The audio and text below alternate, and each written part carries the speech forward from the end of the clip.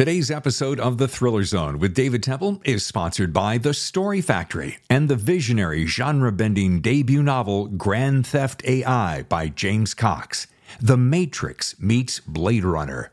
Grand Theft AI is available now for pre-order from your favorite bookseller.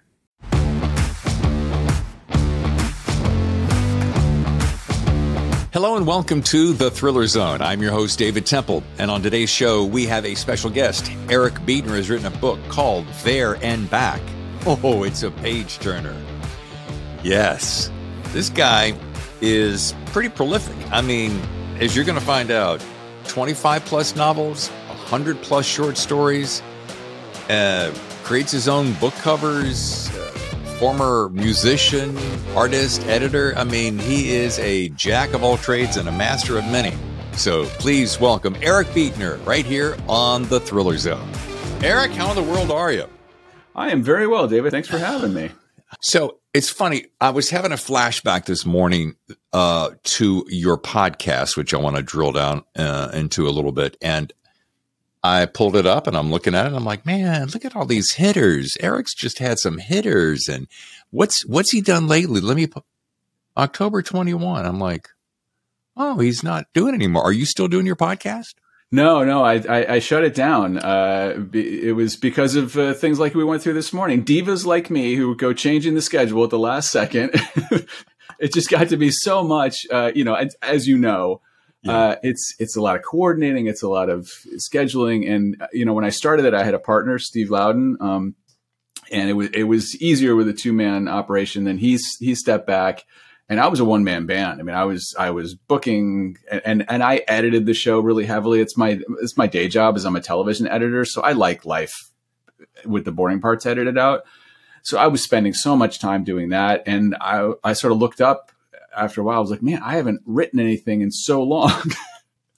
and as you know, it's like you get requests and I got on the radar of publicists and, all that. So I was getting 15, 20 requests a week and I wanted to talk to everybody. So I would start overbooking and then let me add an extra episode this month. And it just got to be, I was like, I gotta step back.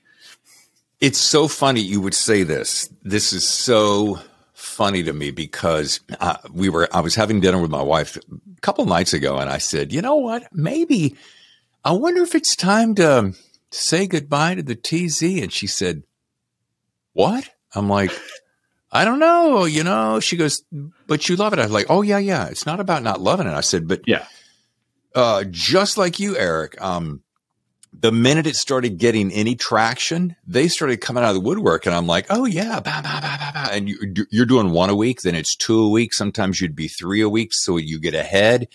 And then I woke up one day and I went, I haven't written a single word in like 9 months. Yeah.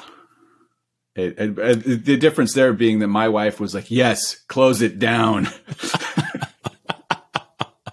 I'm tired of you taking all Saturday afternoon to then try to coordinate schedules with like, well, this person's in Australia, so I have to do this at 4 a.m. Yeah. Well, yeah. It's I wonder if there's two sides of this picture. I wonder if people realize just how much work it takes. And I'm not sitting here trying to make, oh man, it's such a tough world because you get to sit and talk to superstars like Eric Beetner, and you get to read great books all day. And I'm like, all of that is true. However, it takes, it takes a lot of work. So yeah, maybe it's time for you and I to team up. Wait a minute. Why do I get the feeling that I would be doing all the scheduling and maybe some of the editing?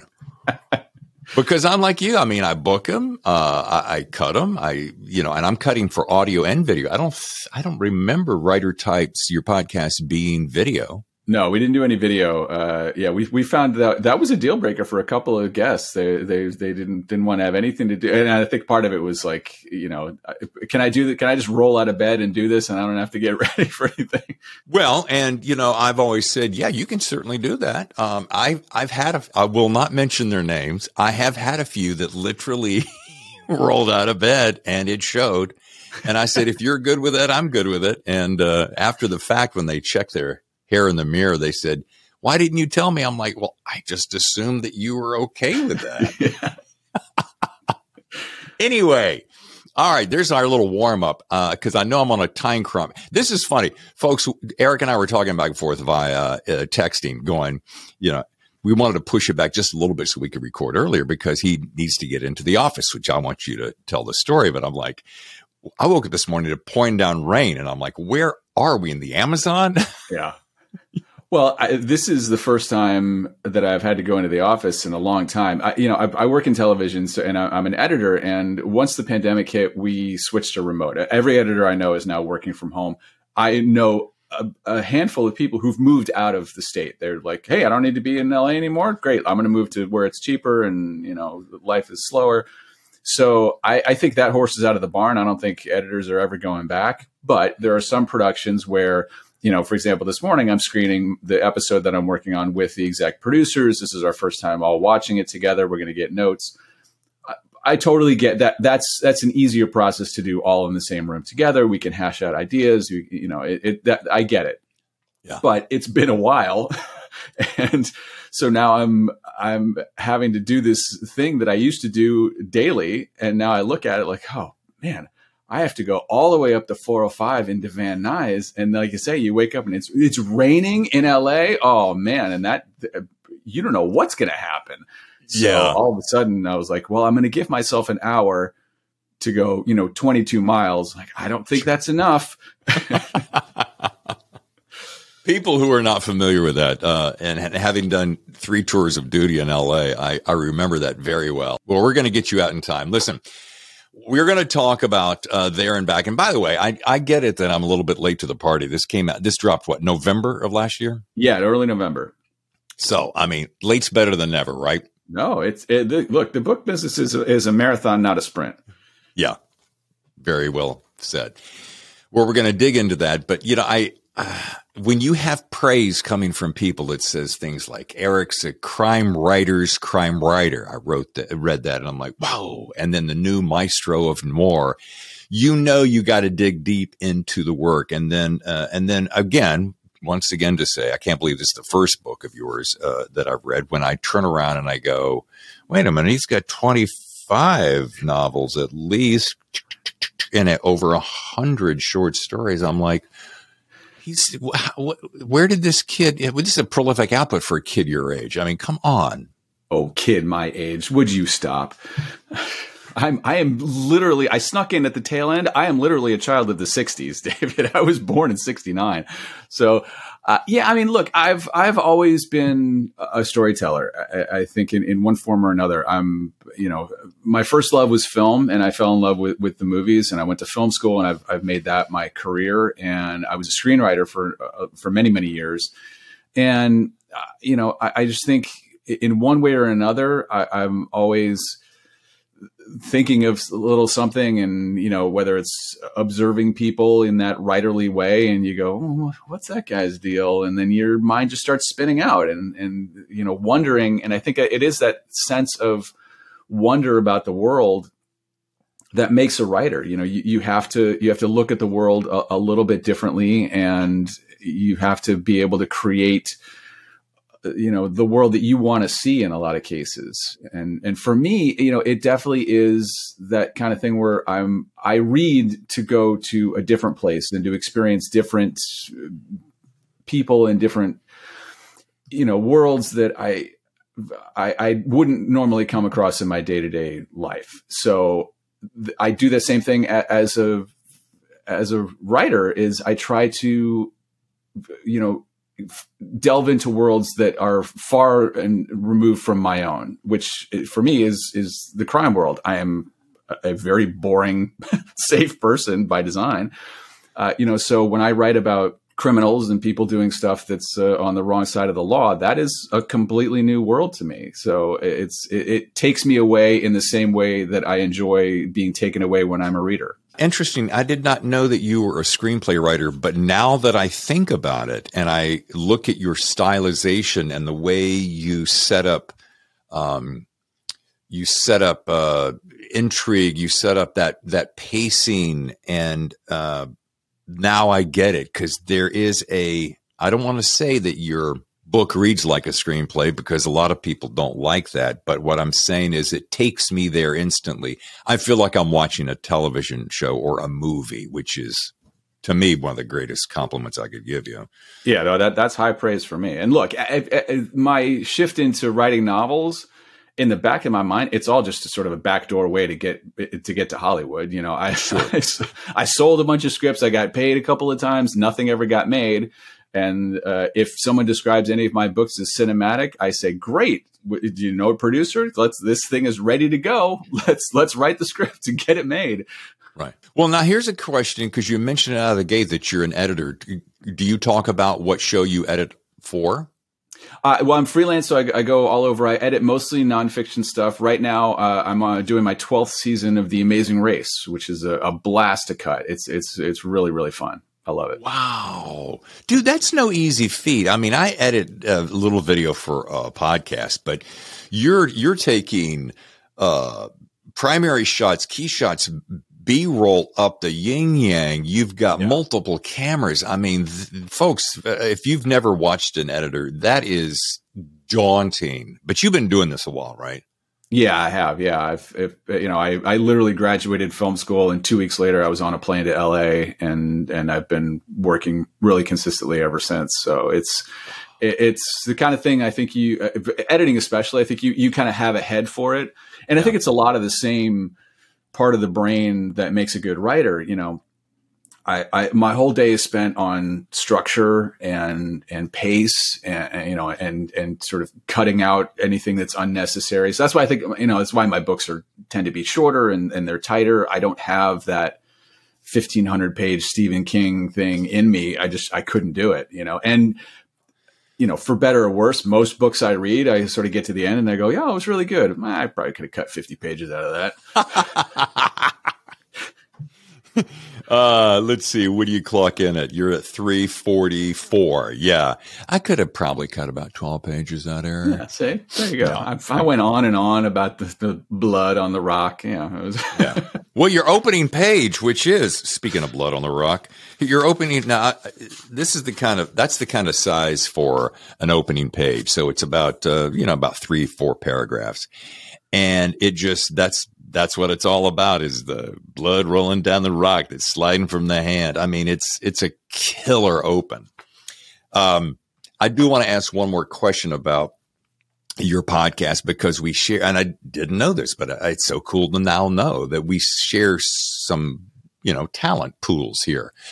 Your podcast, what I liked about it, I used to walk my dog when he was still with me, and we would listen to your show. And I'm like, man, what I dig about Eric's podcast. Well, first of all, you had some pretty great hitters in there. Thank you very much. But I like the fact, and it's something I've often toyed with, but I haven't done. And now that you've stopped yours, I might just steal your idea. But first of all, I like it because it's about 40 minutes, which is, to me, it's the sweet spot, 40 minutes. Secondly, you have like 2, 3, 4, sometimes 5 people on a show, not necessarily all together. So, which is kind of cool, because you're running it more like, almost like a TV show, like a Johnny Carson of sorts. Right. Boy, there's an old reference, isn't it? And that's what I dig about it. And, but yeah, back to your earlier point, it's a lot of work, and you got writing to do, because dude, you're a writer. Well, and look, I think with the podcast experience, that it's permission for you, David, today to bring the heat. I mean, don't hold back. If I'm not crying by the end of this interview, we've done something wrong, right? But yeah, I mean, I think from the beginning, when Steve and I developed the show, that was one thing that we talked about, was we wanted it to feel produced. We wanted it to have, a slickness to it, because I think there's a prevailing attitude of, I think, of a lot of podcasts, which is like, oh, you flip on a mic, you talk for 90 minutes, 2 hours, and then you click post, and that's it. And I was never that much of a fan of those kind of podcasts, because, again, I'm just used to things being edited down, and I think it benefits your guests too, because that was one thing I was able to reassure everybody and say, look, if you don't like your answer, say, I don't like that, let's go back, or don't use that, or, if they're hemming and hawing, if I answer a question that they don't have an answer for, I just cut it out. And I'm like, I kept telling everybody, like, look, this show is edited. I'm going to cut it all down to make us all sound smarter than we are. And the guests always appreciated that. And I think the listeners do too. Man, I got to find an editor to do that for me. No, but I dig that. And it's so funny. You can you can go to any podcast channel now and find the people who do that, who say, hey, Bob, Frank, come over to the house, crack a couple of beers. I got a few microphones to sit down and talk. How long do those stick around? B, how entertaining are they for the duration? Anyway, this isn't a review on podcast, really about you. But one of the things I liked about this book, There and Back, is that, and it's funny that I would think this and say this out loud, but maybe it's because I've worked for some real a-holes in my life. But I thought, this is one of those stories that could actually very easily happen. You're on a business retreat, you're hanging out with your coworkers who you may or may not really like, and you're thrown into a situation. Now, that's me teeing you up because I'd love to hear your elevator pitch for There and Back. Well, yeah. So it's these young sort of junior level executives. There is a big promotion on the table, which is sort of how it sets up. And they're being sent on this corporate retreat that they do every year, for the young up and comers, as a team bonding experience, but it's also a little bit of a test to see who's got the leadership skills and all that. It's something that they've done before. Everyone knows it's coming. No big deal. They get sent out into the woods. Tragedy ensues. And all of a sudden these, MBA city folk are left to their own devices in the middle of the wilderness with no survival skills at all. And you learn very quickly how our humanity can kind of vanish when you're faced with life and death. And I do think that that's something that's been proven time and time again, that that's how people react. Everyone is always very shocked at how quickly we go feral when the chips are down. And so that was what was really interesting to me about this story. And the way that I found that it worked best was, the other side of the coin, I guess, is that what happens to these people when they try to come back from losing that side of themselves, losing that humanity that they have, and can you reintegrate into your family and your friends and your job and the things that you've done and said to your coworkers? Like, it's like there any sort of underlying tension between the competition of, is that guy going to get the promotion? Is he, like, all that, the doors burst wide open when they're out there, and it's, am I going to live through this or not? Is my survival now more important than your survival? So now you say, oh, we made it out alive. Not everyone makes it out alive, by the way. But, you come back and now you have to just work in an office in the cubicle next to this guy again. Well, things change. And some of the characters change rather dramatically and can't reintegrate. So that was the other sort of side of the coin that I found very, very interesting about this story. So, when they try to, when you're watching these people go to their lowest point, and then how do you come back from that? I think, like you say, if it could happen, and fingers crossed it never happens to any of us, but I don't think any of us should be surprised how that sort of animal inside is poised and ready to come out at a moment's notice. Well, and you referenced that a couple of different times in one form or another, where you go, you never really quite know what you're capable of until you're thrown into the absolute corner of desperation, loss, fear, starvation, etc. And having been a Cub Scout and a Boy Scout, working my way to the Eagle, I'm still working on that, by the way. It's not too late. Yeah. Is you learn how you can survive on the smallest amount of sustenance. But boy, reading this, it reminded me to, as weird as it might sound, is to think about that. Because if one were to be stuck in a situation like this, you'd want to be prepared, which is, of course, the motto of Boy Scouts. But so again, I want to make the point that so affected me was that, this shit could actually happen very easily. All right, Eric, let's take a quick break. And when we come back, you can tell us about your research techniques. You're on the Thriller Zone. The best thrillers, the Thriller Zone. And now back to the show. Well, it was interesting that, I started researching survival techniques and survival skills. And I bought a book and I was looking at what's the best way to make a fire and what type of wood do you use and all the stuff that I do not know at all. Yeah. And I reached a point pretty quickly that I realized, well, wait a minute, these people don't know any of this. I don't need to know any. It's actually better if I don't know. Yeah. So anytime that I would write them into a corner and wonder how they would get out, I didn't want to fall back on, well, here's what the manual says they should do. Sure. I was like, well, what the heck would I do if I was in that situation? Because that's what I always want the reader to feel. I want the reader to put themselves into the story, whether it's a crime story that's set in the city and, someone's trying to blackmail you or someone kidnapped your child or, whatever that thing is, you always want the reader to have that what would I do moment in a book. I think that's the thing that really grabs readers and gets them to turn the pages. So it was just an interesting revelation I had in the early stages of like, oh, I can save myself a lot of research because these people are supposed to be idiots. Yeah, and it's funny that you should mention that very thing because at one point, especially when they're trying to go after some fish, I caught myself going, well, this is what I would do. Yeah. And then I'm like, why didn't he?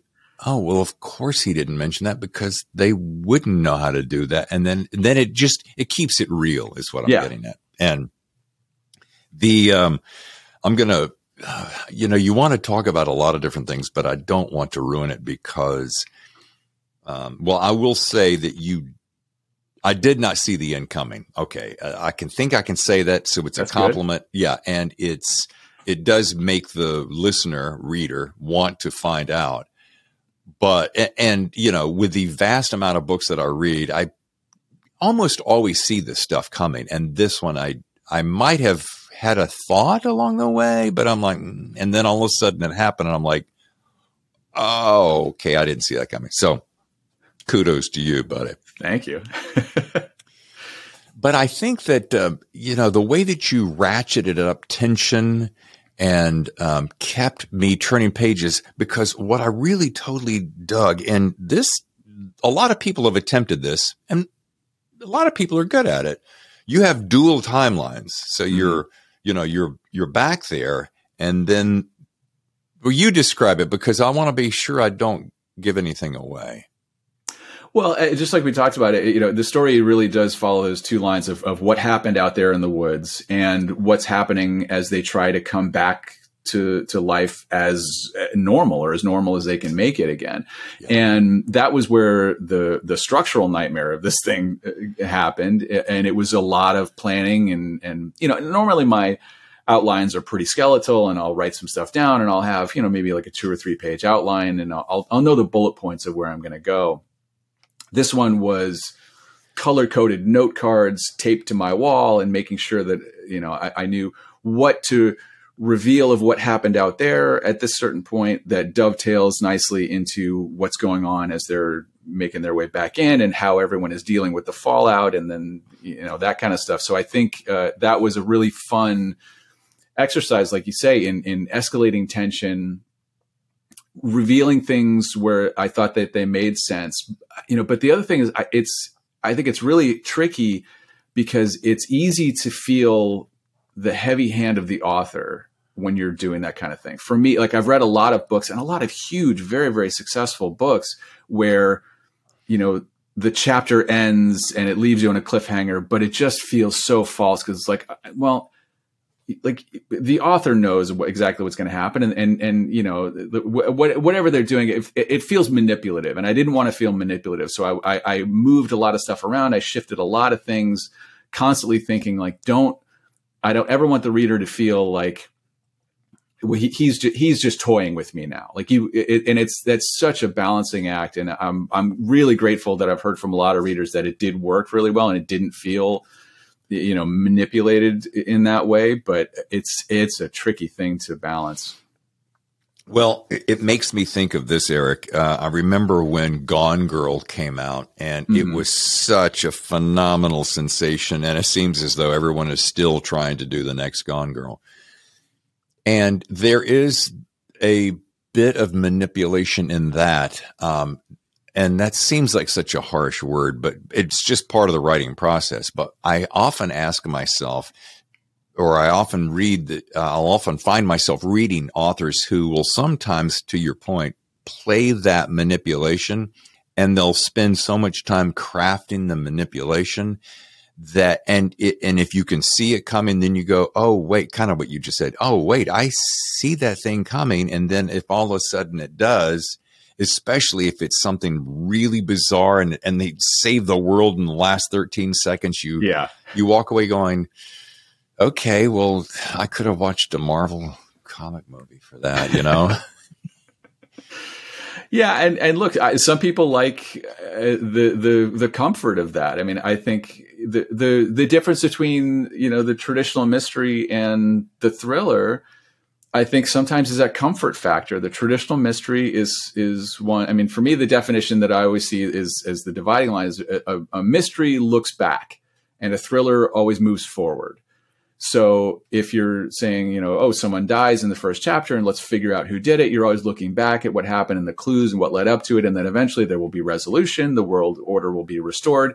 And that's what readers like about that. Versus, I think, thriller fans want to always be a little bit off kilter. They always want to not really know are they going to make it out of this alive? And is the world going to end? And, you know, obviously if you're dealing with, you know, James Bond or Jason Bourne or whatever, the hero's going to be fine at the end. The world's not going to blow up because there's going to be another book. So I think I've spent a lot of my books trying to give people that feeling of like, boy, this main character very well could die by the end of this book, or you know, this is not going to end well. Even if they make it out alive, it's still not going to be a rosy ending. And I personally, I like that feeling when I'm a reader. So that's what I try to give the audience.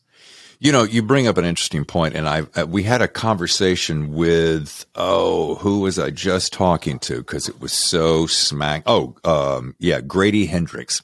He was on talking about novellas, and we were talking about how many of his novellas have gotten picked up, sold, optioned, etc. And I said, you know, man, is it still true what it used to be? Nobody wants novellas? Oh, no, Dave. On the contrary, people are looking for novellas because it feeds this streaming multiple content machine so much. So I go, yeah. So I want to make sure I remember to ask Eric, with all these short stories that you've done, do you see a similar thing? Do you think it's cool, yes, or okay, or keep going with any ideas of short stories and or novellas with the hopes that people will still appreciate them and not have to be the 90, 100, 120,000 word novel?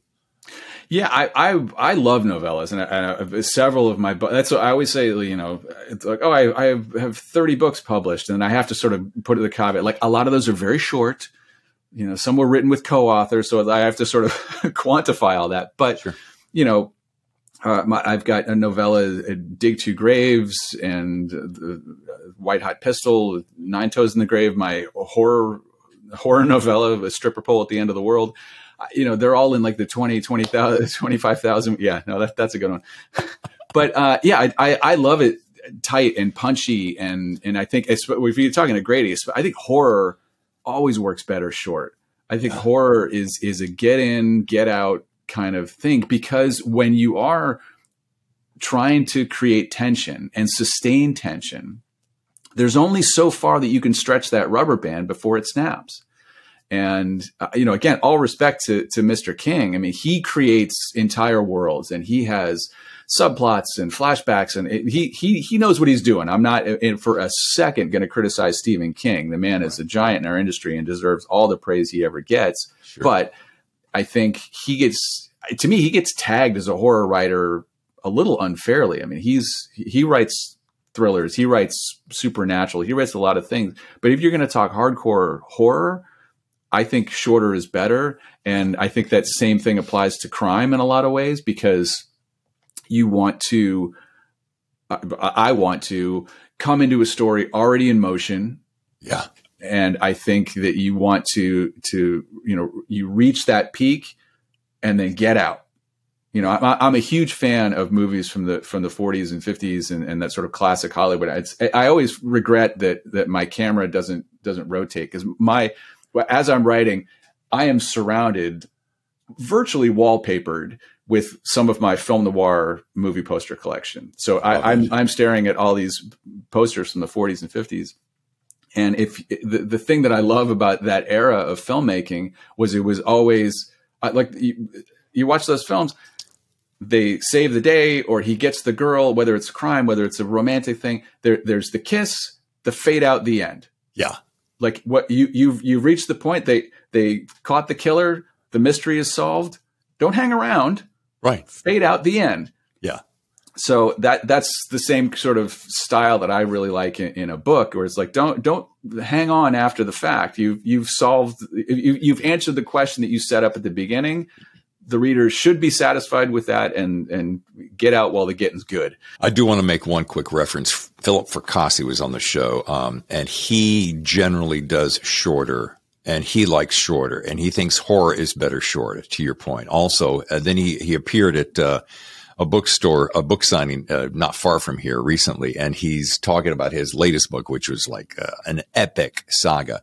But he goes, as much as fun as this was, this long epic, I still go back to short. And I think short is best. Plus, I also think not to be a slave to the technology that feeds us, but in a TikTok, Instagram world, our attention spans continue to shrink. And sometimes I think, especially with the amount of competition that there is, Eric, I just say, well, just give it your best shot and keep throwing out there against the wall, right?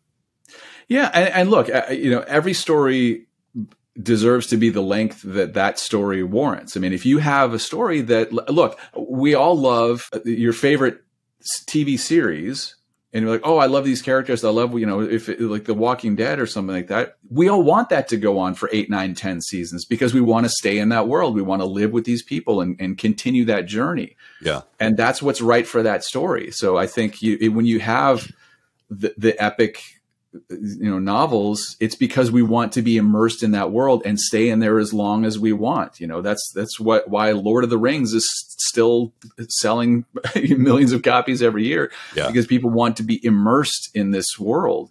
And I think there's absolutely nothing wrong with that, because the stories warrant that length. And I think you just need to, if you're writing and you're looking at what's my next project going to be, and we've all done it. Like you get the hook of an idea, and you go, there's something there, and you start to think, and maybe you start to type, or you start to make some notes, and then you sort of go, well, that's only a short story. That's not a full novel. This just the right length for what that idea is going to be 5,000 words, not 150,000. So you serve the story, and that's our job as writers. I got in this habit a long time ago when I very first started dicking around with writing, and it was usually happening on a Saturday morning. I'd get up, I'd have my coffee, pancakes or whatever. And Saturday was a no stress day. So I'm working during the week. On the Saturday, I can be as creative as I want. So I would just have an idea. Maybe it came to me during the week, and I'd make a note, and I would start writing that story, and I would write just enough that I'd go, okay, there's the bones of the story, with some really great, nice little notes. I'll set it aside and I'll come back to it later. And if later it is still as impressive, I'll take it on and go from there. And I've got a book this thick of those ideas. And every once in a while, I'll go pull it out. And sure enough, I'll take it out to the particular length. But I think to your point is, someone said, which mirrored your thought, is take as long as it takes to tell a good story is the gist of it. So if you can tell a fantastic story in 10,000 or 35,000 or 70, so be it. Well, anyway, here's an interesting point, and I want to, as we kind of start wrapping up, I was having breakfast with a couple of gentlemen at the table at Thriller Fest last year when I struck up a conversation with a guy wearing a cowboy hat, and I wondered if ITW was throwing a rodeo or something that afternoon. joke to myself. And come to find out, it was Mike Bray, who runs a boutique house called Wolfpack Publishing in Vegas. Mm-hmm. And I'm like, I've never heard about that. Mike, tell me about it. And we started talking. I'm like, this is a super nice, super talented guy. Impressive list of talent. And then I found out today as I'm flipping through, because I'm always finding out, okay, who's the heat behind this? And I'm like, Rough Edge Press. I never heard of that. Oh, it's an imprint of Wolfpack Publishing, my buddy Mike Bray. So how did you guys meet? And tell me about that relationship. I'm often curious about publishing stories. Well, Wolfpack is more known for Westerns, and I had done 2 Write for Hire Westerns for them under pen names. And my friend Paul Bishop does a lot of work with Wolfpack, and he's become acquisitions editor now. And so he invited me into the fold, and that kind of thing where they have a Bible and they have 7 or 8 authors all come write an entry in the series all under an umbrella pen name. So I did 2 of those for them. Great people, great outfit to work with. Look, especially the first book in that sold way better than any of the books with my own name on it. So they know what they're doing with their market. And they were looking to get more into crime fiction. So they brought in author James Reasoner, who's got a really impressive resume that's decades long, and had him set up Rough Edges Press as their crime division. And then they went about acquiring, stuff that maybe was out of print. You're trying to get some series stuff. So what I did was I moved over. I had 2 different trilogies that had the contracts had run out, and Paul said, "Hey, you do anything with those? We would love to package those together and republish them." So both my Lars and Shane trilogy and my McGraw, the McGraw books it was 2 books at the time, and I said, trilogy feels better. So I went and I wrote a 3rd book to make that a trilogy for them. Those both the re-releases came out last year, and then they also picked up There and Back. And it's been fantastic. They like you say, they're great people, great outfit. They're a small press, but they give it their all. They get the books out there. And the other thing, for the majority of my books, I have designed my own covers. It's something I do sort of freelance on the side. I've done a lot of covers for friends of mine, and I have over 100 covers that I've designed. And so I let go of the reins a little bit. I said, let's see what you come up with, because I didn't have any ideas for There and Back. I was a blank slate. And then this thing shows up in my inbox, and as nervous as I was, I love this cover so much. I couldn't have been more thrilled. So I was like, all right, these people know what they're doing. All right, a couple of quick things. First of all, I do love the cover, and it took me a couple of grabs until, I just thought, that's a nice color combination. And I'm like, it's the woods. And it took me a while before I realized what the opposing picture was. I feel like an idiot admitting that, because it's so smart and so savvy, but that is so good. That's number 1. Number 2 is I'm looking at your covers, and there's you jumped right ahead to where I was going. I'm like, some of these are really cool covers. And I'm like, I gotta wonder, is Eric doing these himself? Does he hire them out? Because what it is, at 1 minute, it's very noirish, and there's a kind of a low rent look about it. And then in another minute, it feels very, for lack of a better term, high fashion. So sometimes a low rent, you see it and you're like, this isn't going to be any good. But other times, especially in the noir, you're like, that's going to be kind of cool. I can just tell. So I want to know, how many of those did you, and you don't have to bang them all out, but I'm looking at 2 in the Head all the way down. Then I get down to like Dark Duet and The Year I Died 7 Times. Those are very specific. All 4 of those I did myself. Okay, and then that style of The Devil Doesn't Want Me, When the Devil Comes to Call, Devil at Your Door, is that all you too? That's all me, yeah. Now, see, dude, there's a guy, folks, here's a guy who not only can, because it's hard to write the book and design a cover that you go, okay, yeah, I'm good at this. A lot of people try it and they really shouldn't do it.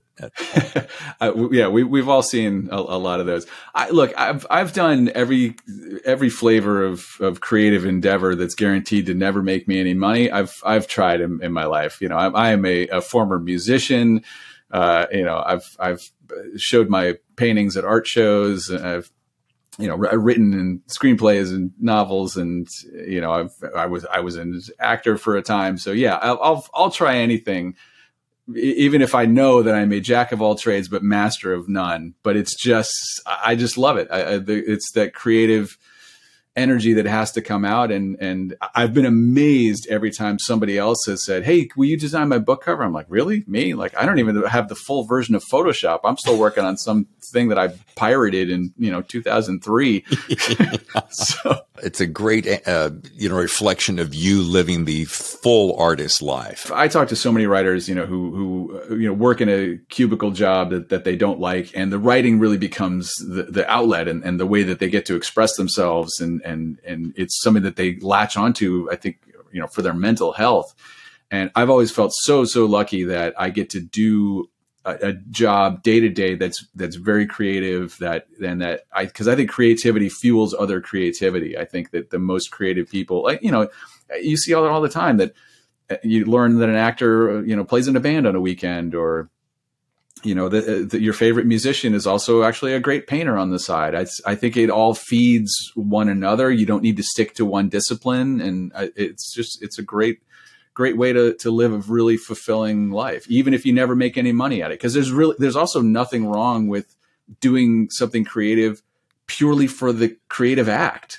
And that's when I do any kind of artwork, the paintings that I've done, I'm not looking to make money at that. It's just something that I enjoy doing strictly for the doing of it. And I think that more people need to look at creative endeavors in that way. I think nowadays, in this sort of gig economy and everything, is, if you say, oh, hey, I like writing, and it's something that I do, and immediately people want to know, how are you going to monetize that? Are you looking for a book deal? I'm like, it's perfectly fine if some people just like writing stories on the weekend. It's like, that's a creative thing. And even if you never publish them, even if you never do anything with it, are you enjoying yourself? Are you getting something creative out of it? That's all you need. 100%. And whatever you do creatively, just keep doing it for the sake of doing it. 100%. Just enjoy the process. Yeah. Yeah. I mean, speaking of, exercising all your creative juices, are you still hosting Noir at the Bar there in LA?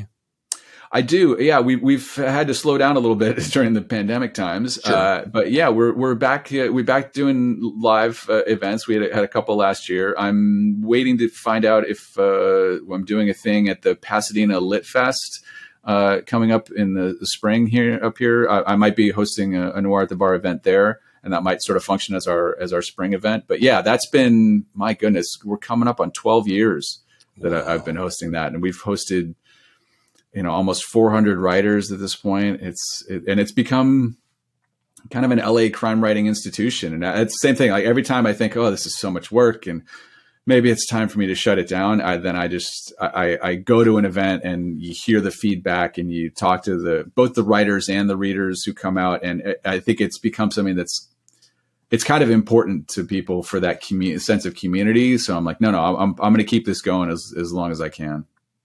And if I'm not mistaken, anybody can show up, and it's a free event. Can anybody share their work? I book all the guests, okay. But you don't need to be public. Like, if people want to reach out to me, like we've had unpublished writers, we've had people who just have a short story and a webzine, at the same time that we've had, people fly in from New York and down from Canada and in from Australia. We hosted a trio of Australian writers one time. And, so it's really, I try to make it open to anyone who's got a story to tell. And the most gratifying thing is always when you have somebody come out and read, and it's their first public reading, and they just have a short story. And then the next time they come back, a year and a half later, they're there with their debut novel. And that's just that's happened several times. And it's so great to see. I definitely want to do that. I have heard about this from various people on the show, and I've never been to one. I've never done it, but I'd love to both be at one and do it. So I'm going to get on your list. Open invite, David. Come on up. Sweet. Thank you. All right. As we start to wrap up, if you listen to the show ever, you know that one of the things I close with is I speak to authors, what is their best piece of writing advice? Because my listeners are both seasoned writers and some up and coming writers. So, and you're a guy who's done a prolific output. So I'd love to hear, Eric, your best piece of writing advice for our listeners. I think, go-to piece of writing advice is not always a popular one, especially among other writers. But I think if you're just starting, and if you're looking at, I want to try my first novel, or I want to get into even just short story writing, I think the most important thing to remember is that writing a book is not as hard as they make you think. All you need to do is go to a library, go to a Barnes and Noble, look around you. Hundreds of thousands of books. It can't be that hard if so many people do it. Now, writing a good book, that's a skill. That takes practice. That takes discipline. But the physical act of just sitting down and writing something from start to finish shouldn't be seen as climbing Mount Everest. And I think too often, writing teachers and writers themselves, whether it's just that they want to feel good about the thing that they did, I think it's presented to new writers as this Herculean effort that very well might break you in the process. And I just think that's wrong. I think if it's that much of a struggle for you, then you're either doing it wrong in one way, or maybe it's not for you. It's like we talked about, it should be a joyous act. It should be something that you enjoy every time you want to go and sit down. Now, look, we all know you don't want to write every day. And sometimes you sit down and you're, all right, I got to get my 1,000 words in today or whatever. But more often than not, when I sit down and do that and I think, oh boy, I'm really tired and I was doing a lot, but let me just try to get something out.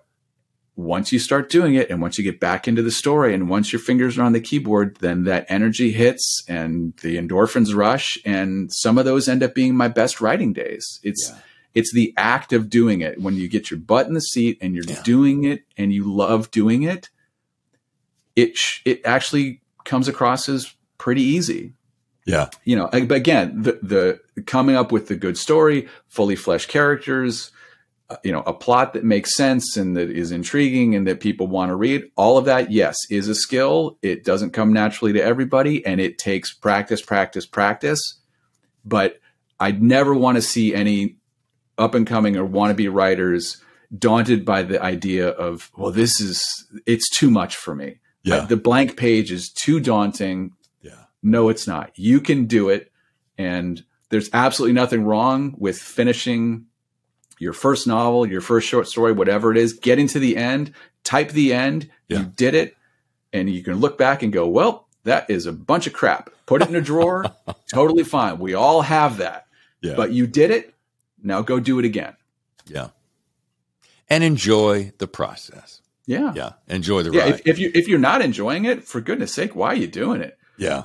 Well, I got to tell you, Eric, this has been fun. I do miss Writer Types, your podcast, but I understand it, and it's a semi-Herculean event to put together a good one all the time, day after day. Well, look, if you ever get sick, you call me and I'll step in. Okay. But this has been great fun, and I've said this before. I can't believe it's taken me this long for us to cross paths, but I'm glad we have, and I see a beautiful relationship moving on for years to come, young man. Well, let me also just return the compliment on your show. I mean, I think you having the experience of doing it, you, sir, are absolutely doing it right, and your both roster of guests is top notch. The way you present the show is great. You're a fantastic interviewer, so I appreciate you taking the time to have me on. Oh man, very, very humbling. Thank you so much. All right, we're going to let you go so that you can make that appointment, and we'll be looking for more. Folks, if you want to learn more, go to ericbeetner.com, and I'm sure we'll be talking again very soon, Eric. Thanks again. Excellent. Thanks, David. Thanks again to Eric Beetner and the book, There and Back. It's a book I think you will really enjoy. Hey, folks, on our next episode, special guest. Oh, man, hold on a second. Look at this. Where is it? Yes, you'll recall Joey Hartstone. We had him on last year. This legal thriller, I can't believe this is his debut, but it's true. Joey is making a return performance right here on the Thriller Zone. Pretty excited about it. Why? 2 reasons. Sure, we're going to talk about this beautiful book again, The Local. But Joey has his hands in another dish. He is a screenplay writer and executive producer, i.e. showrunner, for the television show Your Honor. If you like Bryan Cranston, I think easily one of, maybe one of his best performances ever. We're going to be talking about that show, which, as I mentioned, Joey is show running. Want to know an extra little bonus to the show? My wife, Tammy Temple, is going to join as a co-host. She's so excited. She loves Your Honor. She totally digs Joey. She loved this book, so it's a win-win for everyone. I'm David Temple, your host. Next week, co-host Tammy Temple and Joey Hartstone right here on the Thriller Zone. The best thrillers, the Thriller Zone. Now in our 4th season. The Thriller Zone has been presented by The Story Factory and the visionary genre-bending debut novel Grand Theft AI by James Cox. The Matrix meets Blade Runner. Grand Theft AI is available now for pre-order from your favorite bookseller.